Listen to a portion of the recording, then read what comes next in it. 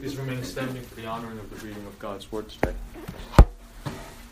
Today's sermon is entitled, Do Not Cast Your Pearls to Pigs. Text is simply Matthew 7:6. Do not give dogs what is holy. And do not throw your pearls before pigs, lest they trample them underfoot and turn to attack you. You may be seated. Today's verse is one of the most underapplied verses, I believe, in all of Scripture. Many of you know of this verse. You've read it many times. But notice what I just said. I did not say misunderstood. I said underapplied. I believe that this text is one of the most underapplied verses in all of Scripture. The vast majority of Christians know what today's verse means. I think you do as well. Although by the end of today's sermon, I will ensure that you do.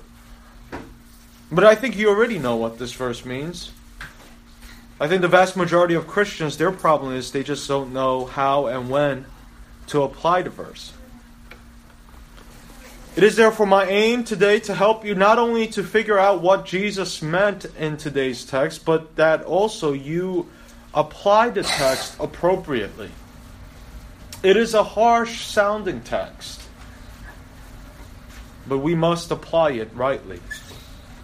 For as we all know, much Bible reading without application leads to destruction. Take a look at Matthew 7:20. And everyone who hears these words of mine and does not do them will be like a foolish man who built his house on the sand. And as we said in our responsive reading a few moments earlier, if we want God to deal with us according to our righteousness, we should not be surprised if He deals with us according to our disobedience. The link between hearing and doing, do you know what that is? What is the link between hearing God's Word and actually doing God's Word? The link is faith. Many people hear the gospel but will do nothing about it. It's interesting, in John 3:36, the text says, obey the gospel. Whoever does not obey the gospel, the wrath of God abides upon him.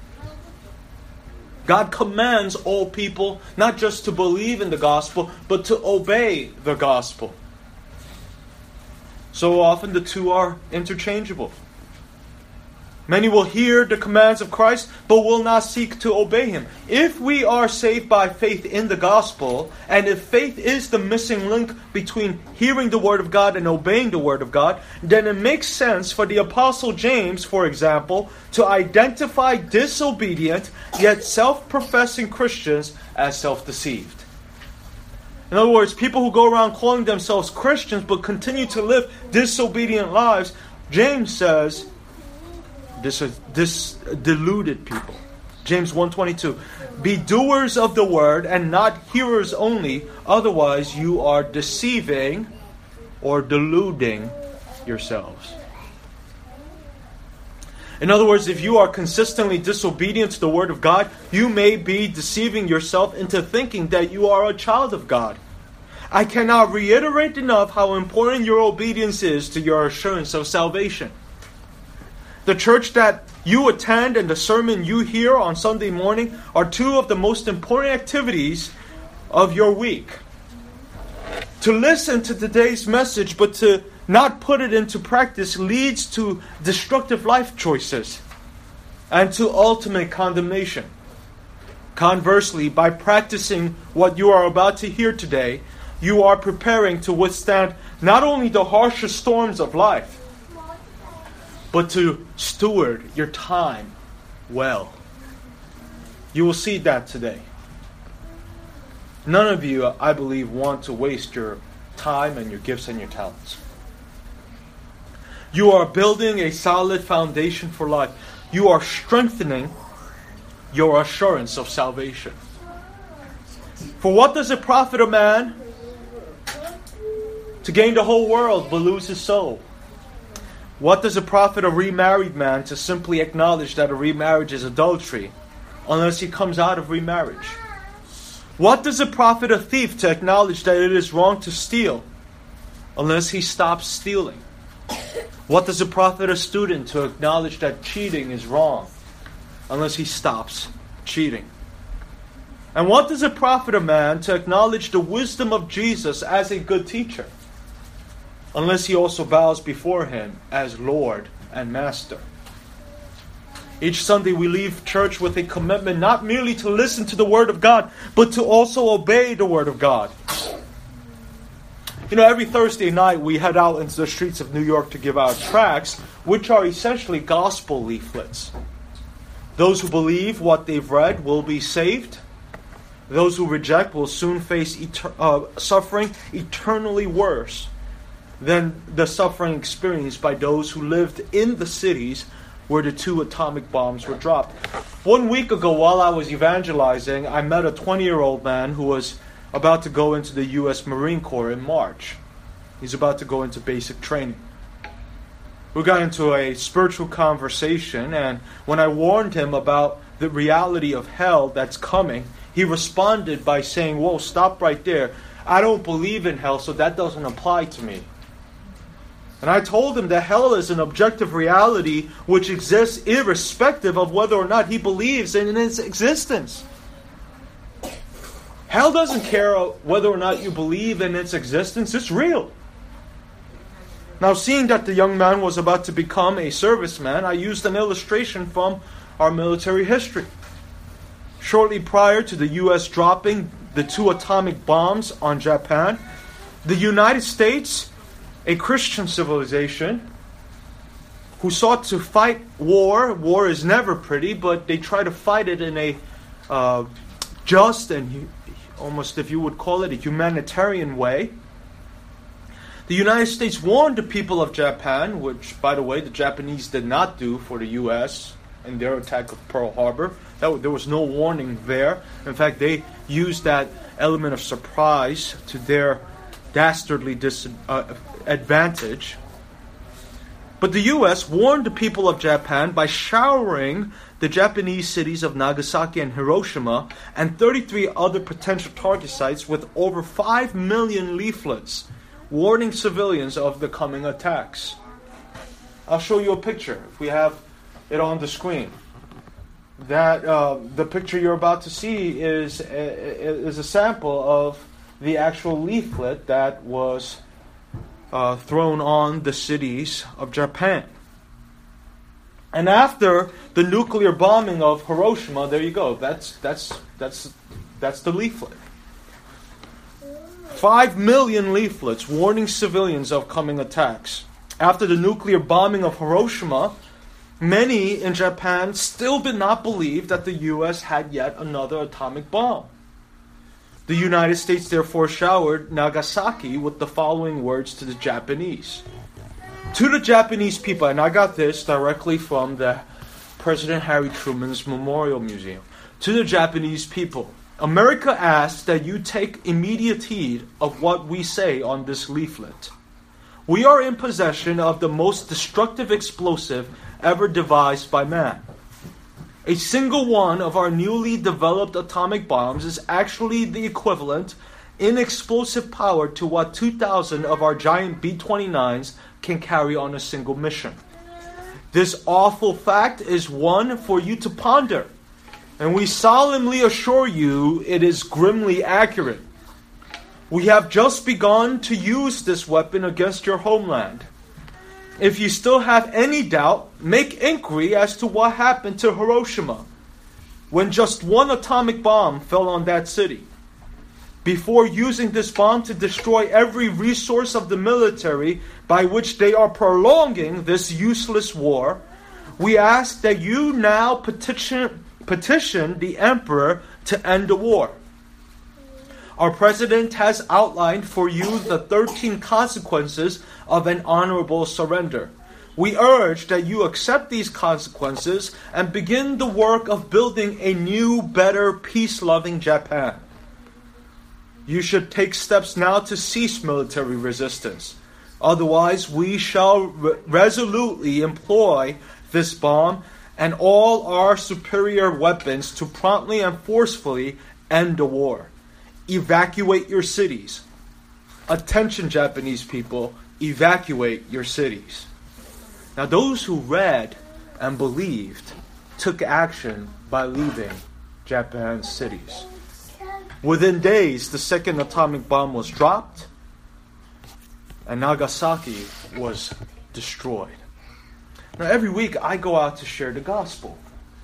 Our gospel tract is not too much bigger than what you saw was that leaflet that you saw the U.S. drop over Japan. Every week I go out to share the gospel. Those who read the tract and believe will take action to be saved. Within years, heaven and hell will be eternal, and it will be the permanent residence for every human being on this planet. The question is, where are you going? And it doesn't matter if you don't believe that hell is real, just as some Japanese did not believe that the U.S. held such a powerful weapon. It didn't matter, because one day when that plane flew overhead and that bomb dropped, it became a reality. One day the end will come for you. I am here to call you to action. Take action. Attention, citizens. Repent and believe in Jesus. There is a Holocaust coming far worse than anything you've ever seen. How can you be saved from the wrath of God? Well, there's only one way. I want you to listen carefully. This is a very important message. Take heed. I am an ambassador of King Jesus, and I'm giving you a message. Take heed and listen. There is a holy, righteous God who loves you, but He must, because He is just, send all sinners to an eternal torment in hell. This hell is far worse than any atomic bomb you can imagine. We are all sinners in need of a Savior. We deserve hell from God. We deserve punishment in hell for our sins from God. But listen, the good news is God is merciful.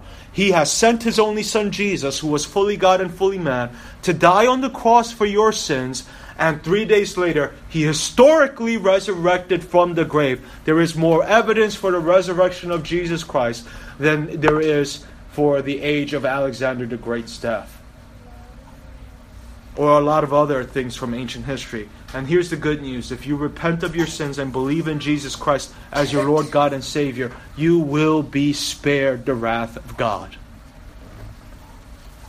and have eternal life.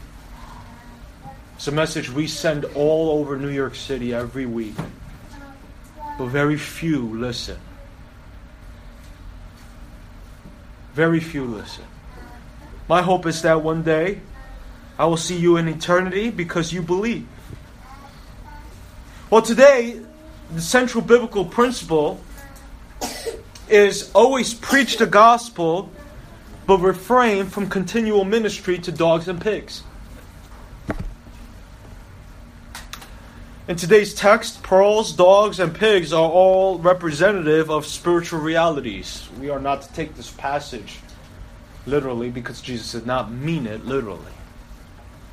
He's teaching us something here. And after instructing us not to judge last week, Jesus this week instructs us to carefully avoid ministering to people whom we judge to be dogs and pigs.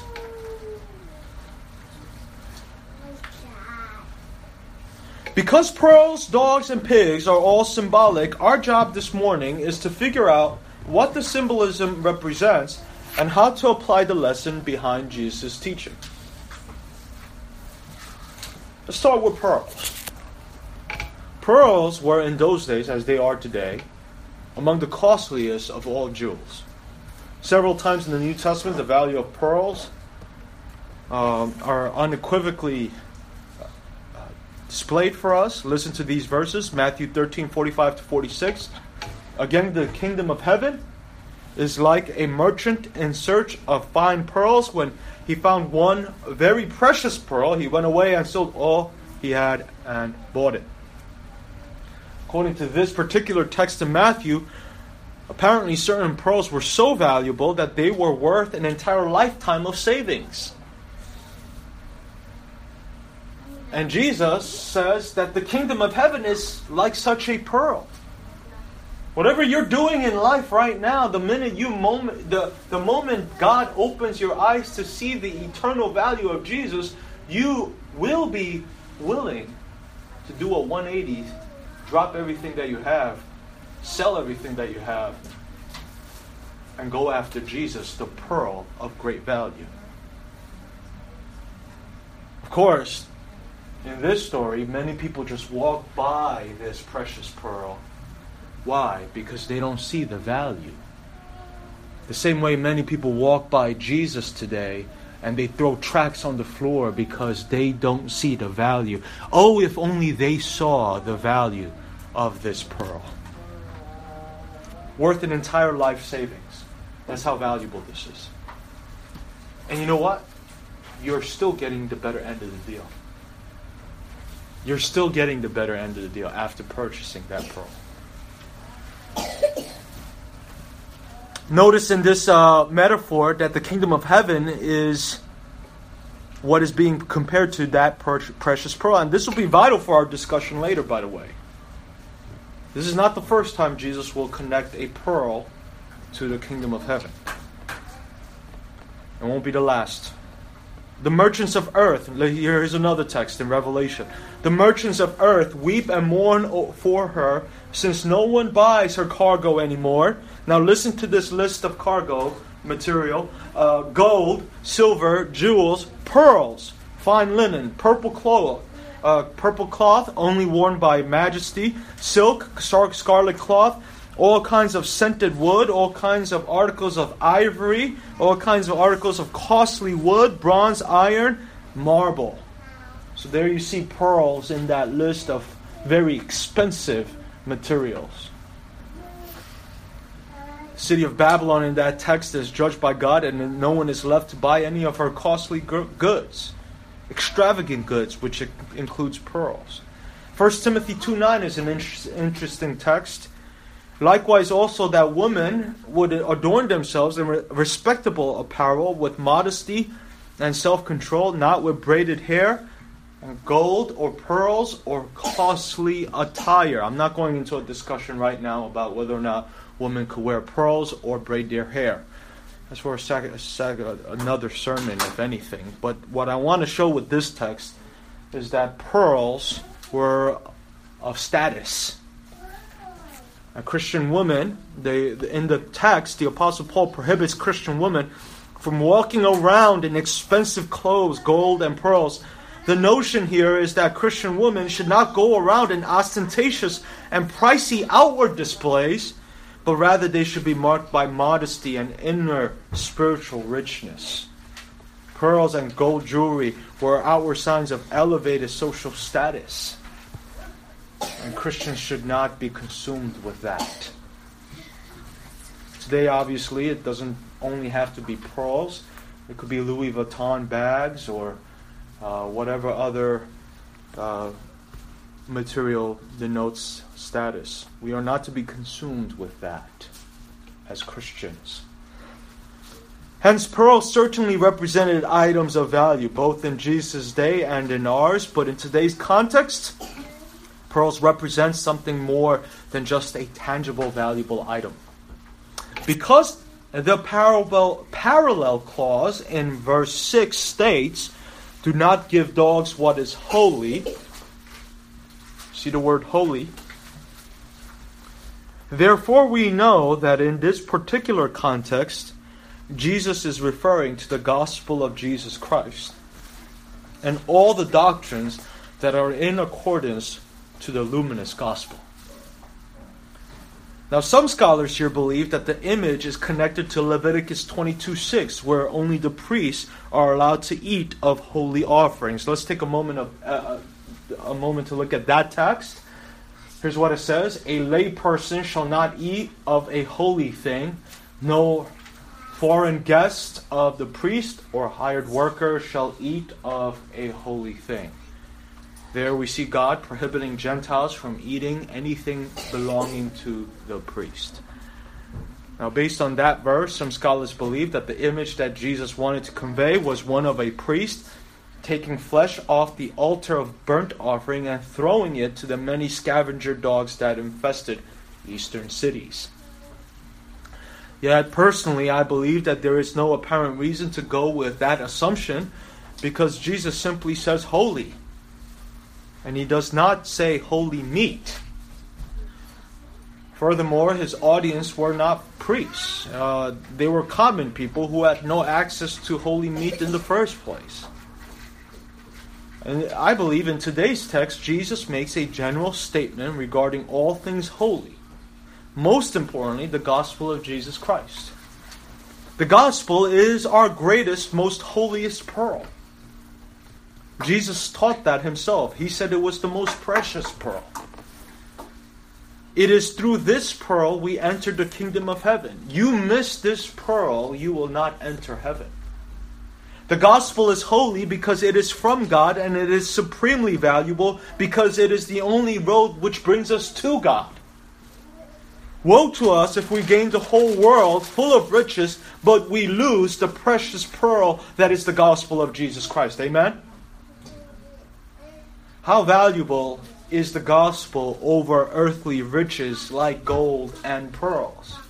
Well, listen to the Apostle Peter in 1 Peter 1:18 through 19.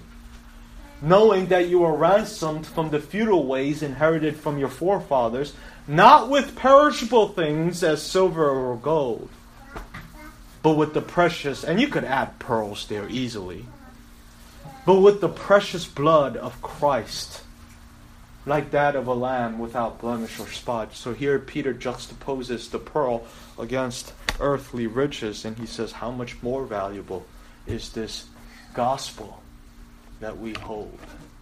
The blood of Christ. Our greatest pearl is the holy gospel of Jesus Christ. It is far more precious than any pearl on earth. Now, having established this, we now turn our attention to dogs and pigs. Who exactly are the dogs and the pigs? Well, it is well known that in first century Israel, Jews considered both dogs and pigs as unclean beasts. Jews to this day, especially the Orthodox Jews, are repulsed by the American notion of keeping dogs as pets in the home. That was unheard of for Jews. The Jews considered both dogs and pigs utterly unclean animals. Dogs wallowed in their own filth, and to this day you see that. They smell each other's rear ends. Dogs wallow in their own filth, and pigs wallow in the filth of others.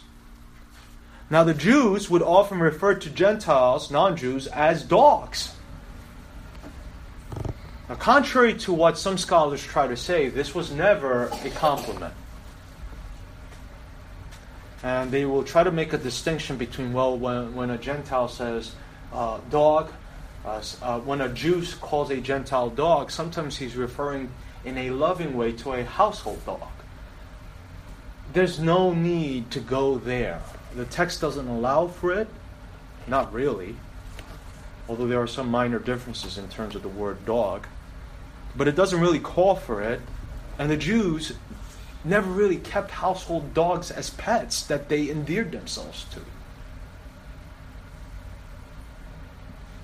The Jews would often refer to Gentiles, non-Jews, as dogs. Jesus himself does this in Matthew 15:26. You can read that text later yourself.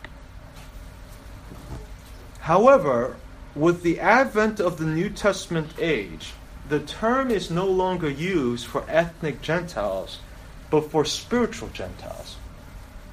In other words, the term dog is now used for generally, the big umbrella, unbelievers. And then it's also used for heretics. Then the New Testament also uses it for sexually immoral people who are shut out of heaven. Don't take my word for it. Let's take a look at some examples from the Bible. Revelation 22.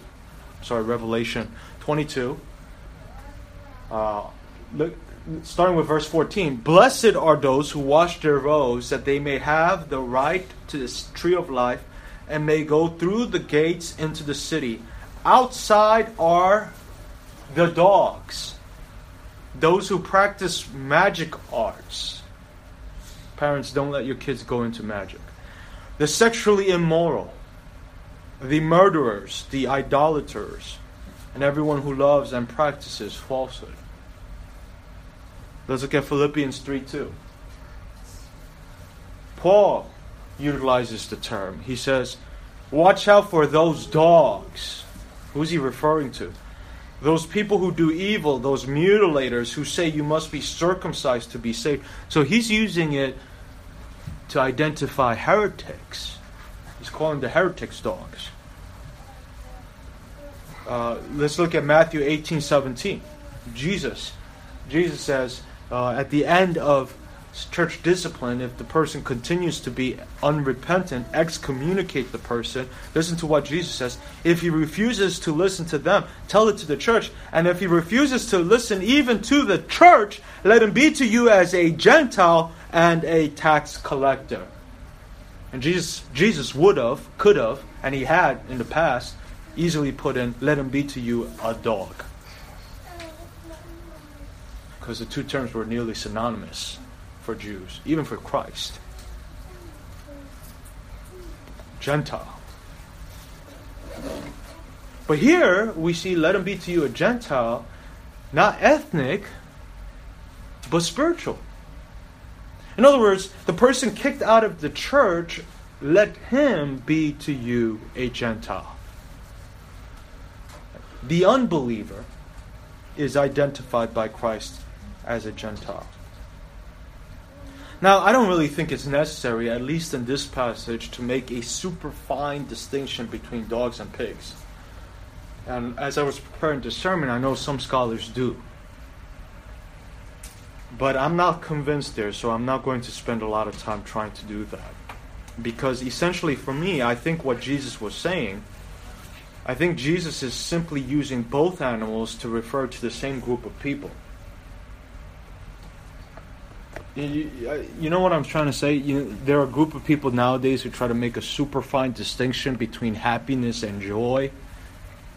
Happiness is fleeting, joy is lasting. When I don't think there's a need for that. Same thing in this passage. I don't think there's a need to make a distinction between dogs and pigs. I know there's a difference between a dog and a pig. I don't believe it's necessary spiritually to make a distinction for this text, because Jesus, I believe, is referring to the same people by using both terms.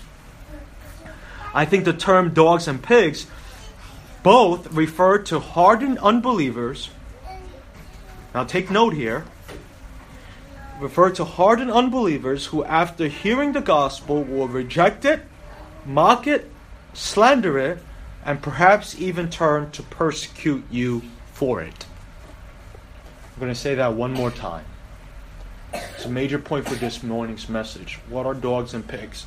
Dogs and pigs, I believe, refer to hardened unbelievers who, after hearing the gospel, will reject it, mock it, slander it, and perhaps even turn to persecute you for it. Let me just explain a couple of things here. Pearls to a pig are of no value. That sounds obvious for all of us, but it's worth reiterating. Humans value pearls, don't we? Pigs do not value pearls. Look at Proverbs 11:22. Like a gold ring in a pig's snout is a beautiful woman who shows no discretion. Good advice for you single men looking for a woman to marry. If you settle merely for beauty, but the woman lacks wisdom, you're in for a mess. Gold and pearls are of no use to pigs. In fact, if you throw pearls to a pig, he will run to them thinking that they're corn, nuts, or some form of food. Sure enough, if you look at a pearl, at least in terms of shape, it initially from a distance looks like a small nut. So a pig will run to you thinking that you're throwing out food. Untamed pigs, upon realizing that the pearls are inedible, will then turn to angrily attack the sower for the supposed deception. That's what verse 6 says. The term used in the Greek there for attack in verse 6 is literally the word break. This is not therefore a small cut, but rather it is a long tear caused by the tusk of a boar. In other words, if you keep giving that which is holy to base people, they will not only trample your gospel message, but they will then turn to destroy and persecute you as well. I've seen that happen from my own experience. There's a moment you just got to stop reaching out to them. In fact, some of them come to you thinking that they're going to experience food or some sort of earthly, tangible benefit.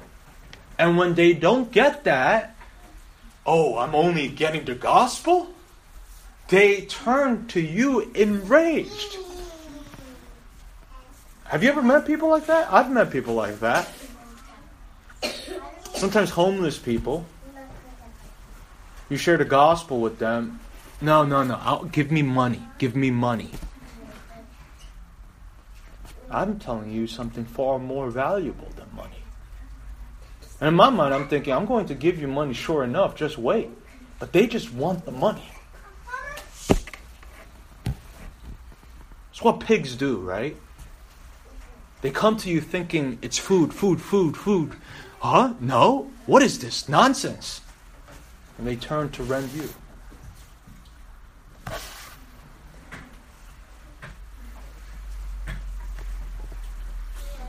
It is not wise for the Christian to continue giving pearls to pigs. You're setting yourself up for destruction. Commentator Meyer, in his New Testament commentary, put it this way. I like this. Dogs and swine, these impure and thoroughly despised animals, represent those men who are hardened and altogether incapable of receiving evangelic truth, and to whom the holy is utterly foreign and distasteful. Benson, in his commentary, wisely says, that is, talk not of the deep things of God to those whom you know to be wallowing in sin. Neither declare the great things God has done for your soul to the profane, furious, persecuting wretches. Talk not of high degrees of holiness, for instance, to the former, nor of your own experience to the latter. But our Lord does in no wise forbid us to reprove, as occasion is, both the one and the other. In other words, reprove sinners, but move on if they continually resist you. That's what Benson is saying, in a nutshell. Now, as I close today, I wish to make one final point. Use wisdom with today's teaching. Wisdom is required, first of all, to figure out which people are pigs. Don't wrongly identify a person as a pig, when indeed he may not be. Okay? Use wisdom. Wisdom is required to know when to speak and when to move on from a city. You might think, I gotta go, and God might be saying, I want you to stay. You need wisdom. The Apostle Paul keenly knew when to move on. Let's take a look at a few New Testament passages here. Acts 18, 5 through 6. When Silas and Timothy arrived from Macedonia, Paul was occupied with the word, testifying to the Jews that the Christ was Jesus. And when they opposed and reviled him, he shook out his garments and said to them, Your blood be on your own heads. I am innocent from now on. I will go to the Gentiles. Where did Paul learn to dust off his shoes and garments? He learned it from Jesus. Matthew 10:14. And if anyone will not receive you or listen to your words, shake off the dust from your feet when you leave that house or town. Notice there is an entire town that is passed over for their collective overall rejection of the gospel. This probably does not mean that everyone in that town did not believe. But what this is referring to is a general disposition. Sort of like when we say the Jews today are not saved, it doesn't mean every single Jew is not saved. We know some good Jews who are saved. But what we're saying is that, generally speaking, as a group, they are antagonistic towards the gospel. Most of them are not saved. You see a lot of parallels with this. Paul, when he spoke at the Areopagus, left that place. Why? Not because there were no converts. At the end of the text, there were a few. I remember Demetrius being one. There were a few. But generally, they laughed him out of town. So he moved on. Matthew 10:14. There is an entire town that is passed over for their collective overall rejection of the gospel. Not just a house. I want you to look at another text. Acts 13. But when the Jews saw the crowds, they were filled with jealousy and began to contradict what was spoken by Paul, reviling him. And Paul and Barnabas spoke out boldly, saying, "It was necessary that the word of God be spoken first to you. Since you thrust it aside and judge yourselves unworthy of eternal life, behold, we are turning to the Gentiles." Another text, Acts 19. And he entered the synagogue for 3 months, spoke boldly, reasoning and persuading them about the kingdom of God. Nothing wrong with using reason and persuasion in your teaching and evangelistic opportunities, okay? But when some became stubborn and continued in unbelief, speaking evil of the way before the congregation, he withdrew from them and took the disciples with him, reasoning daily in the hall of Tyrannus. This continued for 2 years, so that all the residents of Asia heard the word of the Lord, both Jews and Greeks. So in Ephesus, Paul ministered the word of God for 3 months in a synagogue. But when they became stubborn and continued in the unbelief, Paul recognized that he was dealing with pigs and dogs. So what did Paul do? Did he continue sowing his pearls? No. He decided to withdraw to a new locale. He even took his disciples with him. Do you see that?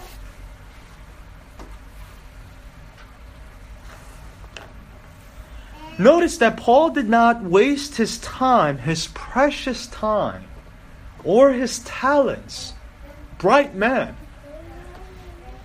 by stubbornly continuing to battle a resistant people. Instead, by moving locales, he was able to experience a longer, more widespread, and more fruitful ministry, which saw all the residents of Asia hearing the word of the Lord, both Jews and Greeks. All. Again, the word all there, I don't think refers to every single resident, but a general sense. That the word of God really got out there. So I don't know, today, I don't know where God is working or calling in your life. I don't know where God is calling you to live and die doing His work. Sometimes fruit takes a while to develop.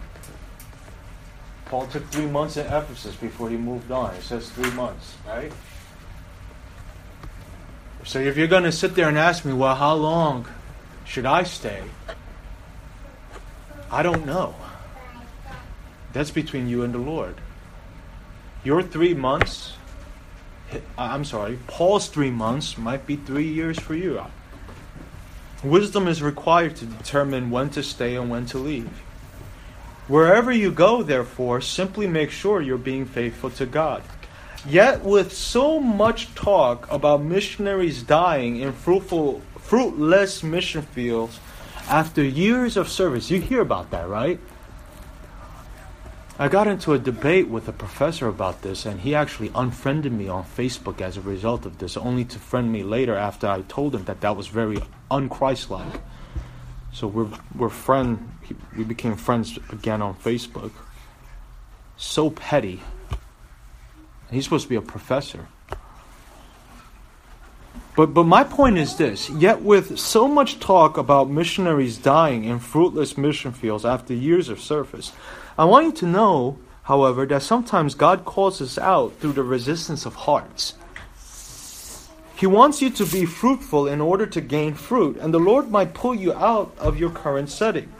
Although every analogy eventually breaks down, let me say this: there is no question that a farmer would not continue to waste precious seed on unproductive soil. I think we could say amen to that. Bear in mind that the Lord expects fruit. John 15:8. By this, my Father is glorified, that you bear much fruit, and so prove to be my disciples. There's an adjective there. Much. Not little. That's what I'm aiming for. And my Father is glorified by that.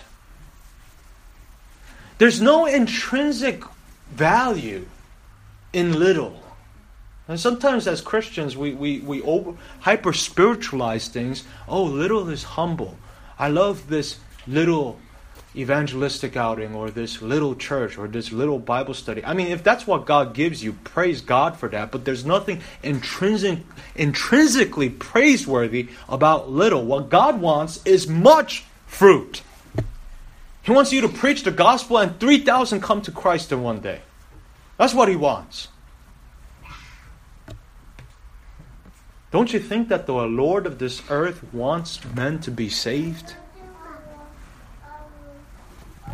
He wants a great harvest. Stubbornly staying at a certain locale is not always faithfulness to the Lord. And in today's text, we are commanded by God not to continue throwing pearls to pigs. Shaking off our dust and not spending our entire precious lives with dogs and pigs ensures the realization of the maximization of God's kingdom potential. It keeps the gospel from being trampled underfoot. It holds us accountable for our gifts, talents, and time, and prevents us from sowing all our precious seed on hard concrete and moves us on to soft, fertile, productive soil. But how do we know when to go and when to stay? Pray and seek God, my friends. I'm sorry. That's where I, as the messenger, have to leave you. You need to ask God. God will most certainly guide you one way or another. In Acts 8, God used the stoning of Stephen to scatter his church. One way or another, God will guide you. If you're a believer, your life is far too precious in His sight, and He won't waste your life. And if you seek Him first, He will not allow you to waste your life. That is a promise from God. So our job is to pray. You might spend a good amount of your time, like John Bunyan, in a prison writing Pilgrim's Progress. And that might be your calling. But like Paul, perhaps he might, after 3 months, the Lord might say, look, I gave you common sense for a reason. These people are resistant. You're getting no fruit. Get on. Move on. I'll give you a ministry you could spend 2 years in with your disciples, and it will lead to all of Asia hearing this gospel. Don't be so myopic. Let's pray.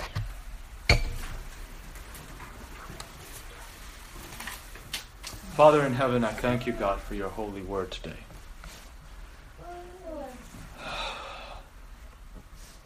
It's so strange how, especially as of late, I'm just preaching expository messages through the book of Matthew, yet every message seems to be so timely for me and for our church. Now, what you want us to do with it as a body, or what you want us to do with it as individuals, requires great care and wisdom, gentleness, prostration before God, and seeking God's face. There are no easy answers to this. We do know, however, it is not only through prayer or through your word that you direct. As we see in the 8th chapter of the book of Acts, with the stoning of Stephen, it is through circumstances, stoning, persecution, resistance, departure, finances, by which you speak to us, and you, for the lack of a better term, you make us leave. But thank God for that. Thank God, because as Paul says, in every which way the gospel is being proclaimed to the ends of the earth. Yes. Praise God that He uses evil for good. Yes. Praise God that He uses destructive purposes for gospel propagation to the ends of the earth. Father, I just ask that, Lord, you would give us wisdom. Show us where to go. We pray in Jesus' name. Amen. I'd like to ask you now to spend a few minutes in prayer. To reflect on this message, did a number on